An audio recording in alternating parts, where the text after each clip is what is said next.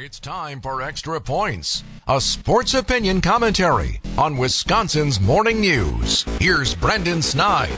A wise man once said the definition of insanity is doing the same thing over and over again and expecting different results. I don't know about you, but that's quite the sentiment to not only live your life by, but if you didn't know, apparently it also applies to Matt LaFleur and his unique patience of defensive coordinator Joe Barry to continually hold a position on this football team. On Sunday, Baker Mayfield joined future Hall of Famer Aaron Rodgers as the only quarterbacks to toss a perfect passer rating at Lambeau Field. Yes, the same Baker Mayfield that has now seen 3 different teams in 3 years. The crazy part about all of this is it's just not a once-in-a-moment type of thing, but over the last 2 years or so, this is exactly who Joe Barry is, who he always has been, and as a defensive coach, who he always will be.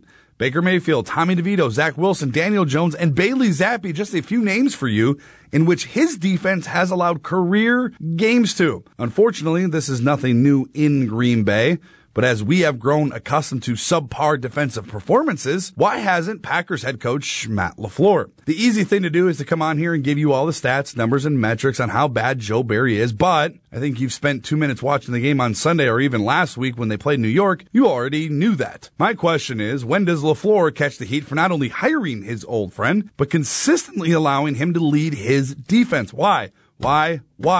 Everything begins and ends with the head coach.